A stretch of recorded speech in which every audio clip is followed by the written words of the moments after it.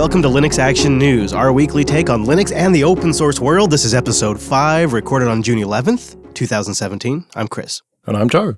Hello, Joe. Happy episode 5 to you, and tip of the hat. This isn't the biggest, most active news week that we have had since we started the show, but you still managed to dig a few nuggets out of the ground, and we have some good stories. Should we kick it off with some Ubuntu news? Yeah, pretty Ubuntu heavy to start with.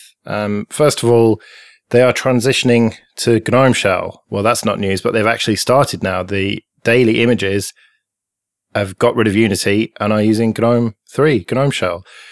But the slight difference is they've actually got buttons on the left still. Oh my gosh, that's what you go for immediately. Oh, of course they would probably cite continuity. It is a little newsworthy because we all thought this would be landing in the LTS. I know it's been announced since, but it's just a reminder that 1710 is going to be the switch over to GNOME 3. So they got the buttons on the left, but they've also made a decision, not that one, but they've made a decision that I'm really happy about. They're going to switch from LightDM to GDM, which has worked better for me on my GNOME setups too. Yeah, I suppose it makes sense, really. They wanted to just simplify things, didn't they? Yeah, and I think it also came down to something about their guest session support. It would have just taken a pretty big amount of work to add the support to LightDM, and it takes a less amount of work to get it working in GDM. And they might not have it in 1710, but they'll have the guest sessions back by 1804, they suspect. Yeah, and I mentioned the buttons kind of half-jokingly, but I think that it does show that they're already thinking about putting their personal stamp on it. They don't want it to be just totally stock. I think you're probably right. The feelers they've been putting out on the surveys on OMG Ubuntu kind of indicate their intention, too. Here's something I take as a good sign out of all of this, though. Canonical is playing host to a fractional scaling hackfest for GNOME in its Taipei offices this week. GNOME developers and Ubuntu developers are in attendance, and they've scrounged together the high DPI monitors from all around the office to plug into their GNOME machines. And this is real good, like, actual adult scaling. What we have right now in GNOME is either double scaling or no scaling.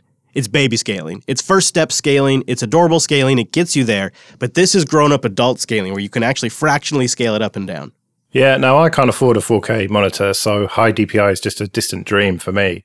But having spoken to Ike quite a lot about it, he said that Unity was the best experience that he'd had. And so it's good to see that we're not just going to lose that, because the Ubuntu team are actually going to plow that knowledge and experience into GNOME and try and improve it, which it kind of goes a little bit against what I had originally said, that they wanted to just offload the development totally to the GNOME team and just offload the desktop. But it shows that they are still investing in it.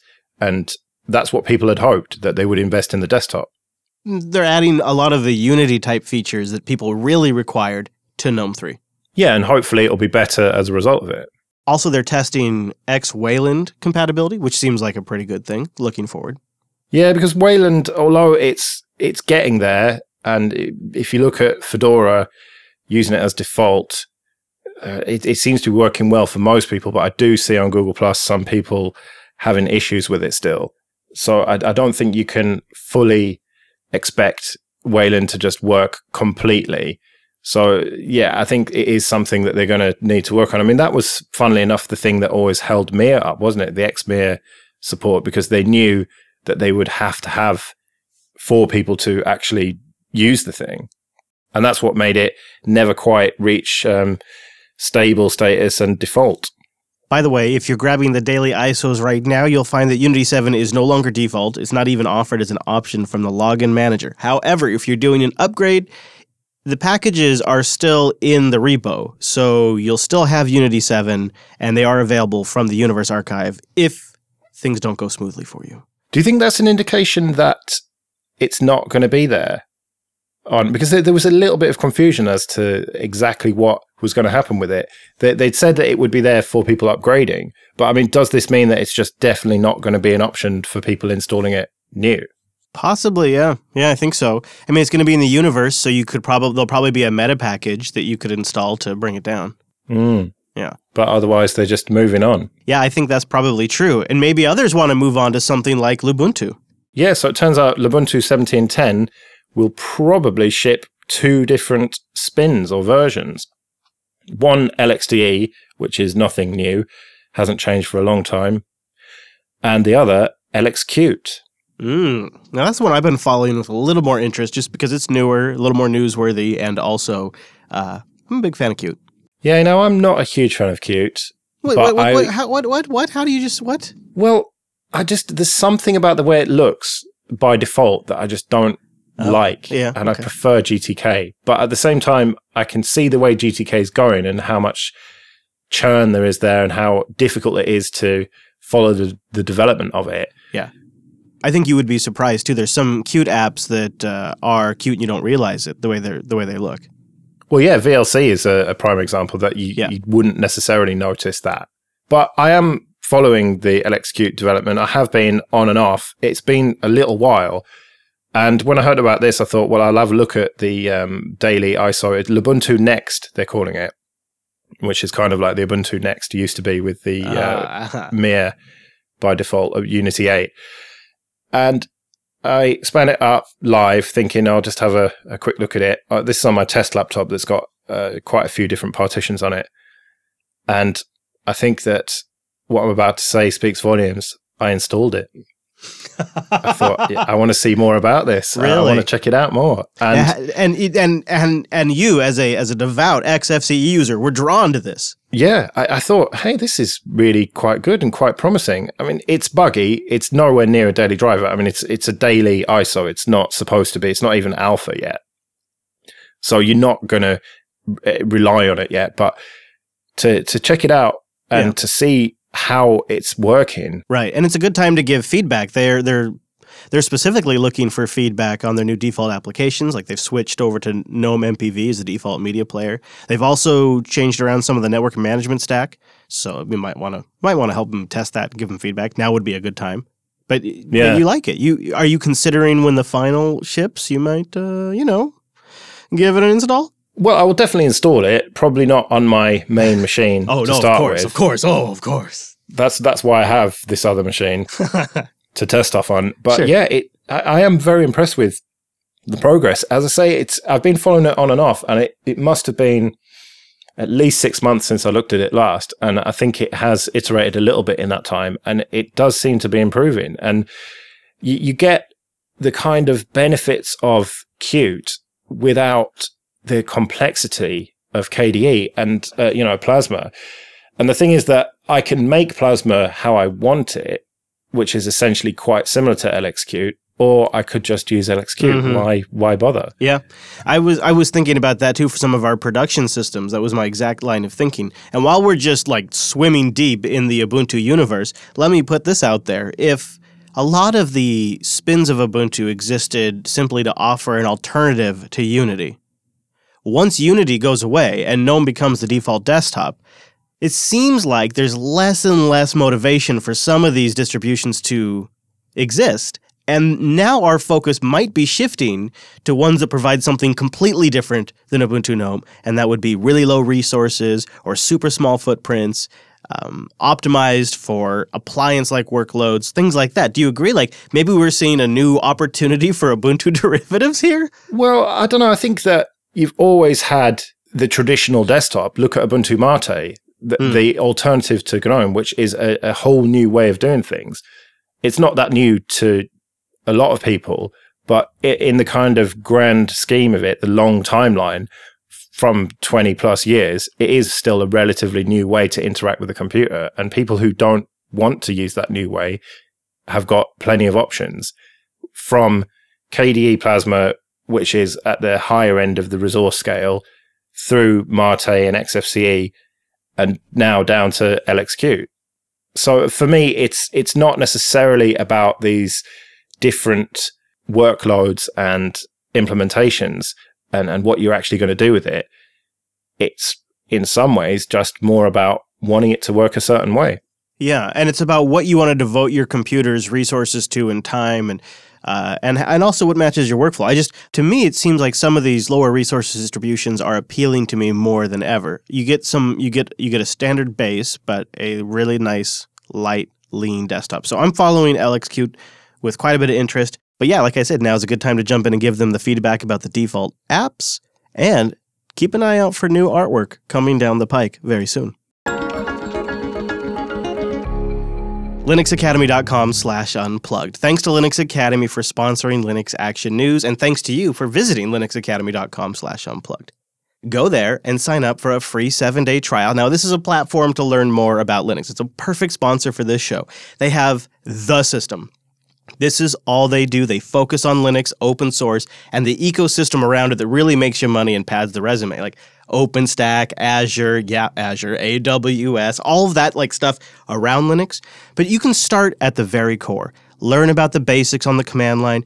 Get involved with their self-paced, in-depth video courses, their hands-on, scenario-based labs. They spin up servers on demand when you need them. Real human being instructors are available when you need help, and a course scheduler that matches your busy schedule. Just go to linuxacademy.com/unplugged. Sign up for a free 7-day trial and just check it out and see what you think. And a big thank you to Linux Academy for sponsoring the Linux Action News, linuxacademy.com/unplugged.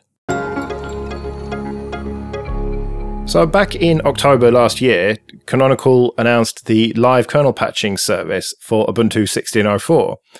Fast forward to this week, and they have announced that it's now available for Ubuntu 14.04 as well.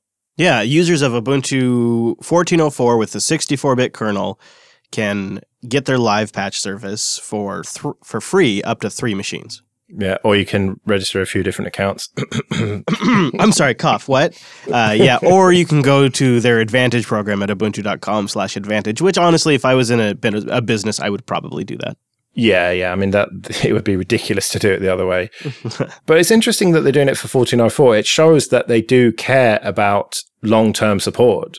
Just look at 12.04 being supported. You can pay them for a bit of extra support on that. So they really are trying to compete with Red Hat, basically, aren't they? I suppose it does suggest that. To me, it also suggests that they have an XP effect happening with their old releases. I would bet you that a dirty secret of both Red Hat Enterprise Linux and Ubuntu LTS is that once users install them, they essentially don't upgrade those systems until they replace those systems.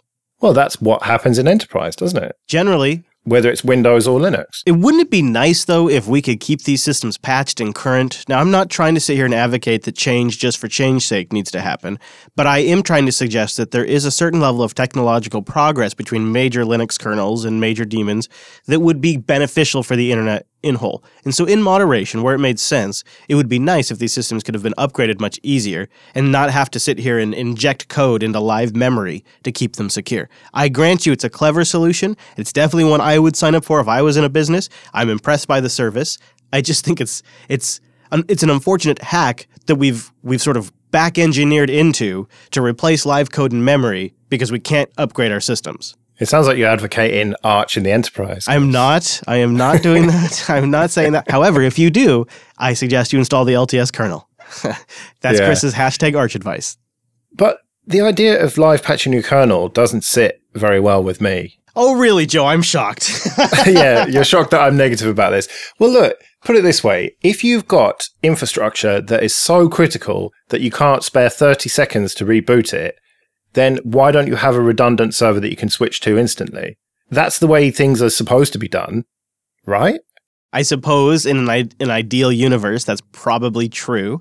So you switch to your redundant server, do your upgrade, reboot, make sure all your daemons come up, everything's working fine, switch back to it, and then do the same thing for your redundant server. I bet every different enterprise has their scenario. I could give you mine. So take for example here, our OBS streaming system. If we were to reboot it, our stream goes down. Not a big deal, but there's no way you can't just move another system in there and continue that stream. I guess you could engineer a really complex system, but there's so much engineering involved to make that happen that it's just much easier to have one system streaming it that gets patched properly. It's just a whole nother scale to try to have a redundant OBS system that we could switch to in real time to keep our stream online to apply a patch. So I could definitely understand how systems that are involved in transactions or record keeping or timekeeping or log keeping or video monitoring where they're recording something, it's really hard to do a replacement system. Not everything's web servers and databases. True. And I suppose this is more aimed at the smaller enterprise then, the kind of people who don't have the money to have redundant servers for everything. Perhaps. I would think this is a killer service for small and large business. Really, in any kind of large enterprise, in my experience, there is a rigorous change management process when you want to install a patch and reboot. It involves, for my particular experience, it involved creating a change request form, which was a 3-page form. And then I had to attend a Thursday weekly meeting where I had to advocate my change in a group of people that were just there to essentially ask me why I really needed to do this and nitpick every little decision. And then once I advocated the change, I could then go schedule a time in off hours to install the patch within the next week. And then I had to attend the following change control meeting to advise the committee on how my change had went. This all changes if you can start swapping code in and out of memory in real time. I sign up for this service, I let it go, I do one change control request to enable the service and do its business, and then I'm done. Yeah, but is that going to wash with them? Are they going to accept that? I think so. I think if you pitch it right. I mean, I realize it's to you it seems like a huge difference, but to them to you it seems like a small nuance, but to them it's a huge difference between actively installing software, rebooting systems, making all, because that entire process involves coordinating with multiple departments and people, whereas this is something that just happens transparently in the background. But surely that isn't going to go down well, making changes transparently in the background, even if it is security patches. It sounds like that all that bureaucracy that you were talking about there, they wouldn't be happy with it unless they just don't know what's going on. I suppose if you sell it right, as you say, if you just say to them it's a small change. It's a bit of a straw man's argument in my case, because what I'm really trying to say is what I'm trying to illustrate to you is there's really a large range of businesses I think this would be beneficial to, large bureaucracies to small businesses that can't just afford replacing infrastructure or setting up redundancies. So I do think it has a broad appeal. I even, as a home user, I kind of wonder, like maybe I'd want this on one of my systems, or maybe the system you and I are communicating over right now is an Ubuntu LTS system. Maybe I should put it on this, because I don't often reboot this computer either. But then if you have, say, 8-9 months of patches coming in, and then the power goes out, and you start your system up again, and you haven't tested a reboot, what happens then? What happens if something goes wrong? You've got no idea which of the patches over the last 9 months it was. Well, I don't think it's quite as dramatic as that. I think it's very selective fixes that go in. And so you're not patching the user land. I don't even know if you're revving the package of the kernel. I'm not sure. I should experiment with it to actually get a better understanding. But I think there's still like apt-get update commands you would install. There would be a whole nother set of updates that are separate from what you would get in the live patch. The live patch is, I believe, things that are more critical, maybe remote vulnerabilities or super, super critical local vulnerabilities that involve privilege escalation, something like that. I think it's pushed over live patch. I think there's only been a few things pushed over live patch, but again, this is just my rough understanding. And lower critical vulnerabilities or user land vulnerabilities are still patched via the traditional package management system. But even a small server that's not doing too much, every time you do updates and you realize you need to reboot it, are you telling me you don't get a little nervous feeling when you reboot it? Yeah, even my desktop. And that's part of the thrill. I'm a bit of a thrill seeker, Joe. Yeah, but if you've had 9 months of patches, how much extra nervous energy are you going to have when you reboot it finally for something else? Yeah, I really should play with this, shouldn't I? I should use this system as an experiment because I wonder how that works. If you're live patching, and these are questions we could probably ask somebody at Canonical too. Maybe I'll do some digging. If you're live patching, do they remain after reboot, or do you have to install packages for them to apply? As far as I know, they do stay afterwards, but we should double check that. Yeah. Okay, I will try, and I don't know where I'll update you, but I'll update you somewhere. Now, this isn't the only way to keep your system secure. If you are a big subscriber to the way Docker sees the world, they have Linux Kit, which is a project that is incubating several technologies to advance Linux security. Yeah, they announced this back in April, but we didn't really learn that much about it at the time.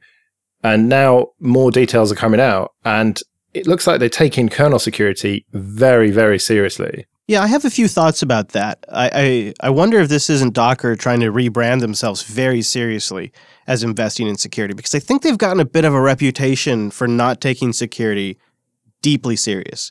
Well, there's kind of a meme, isn't there, that people download random Docker images and then never update them and stuff. And so you've got these insecure Docker images running left, right, and center. There's that. There's also the way that things were originally set up. I don't think there was signing and whatnot that people gave them quite a bit of crap for on the internet. So I think maybe this could be somewhat of a response. But either way, whatever the motivation is, it seems like the results could really be great.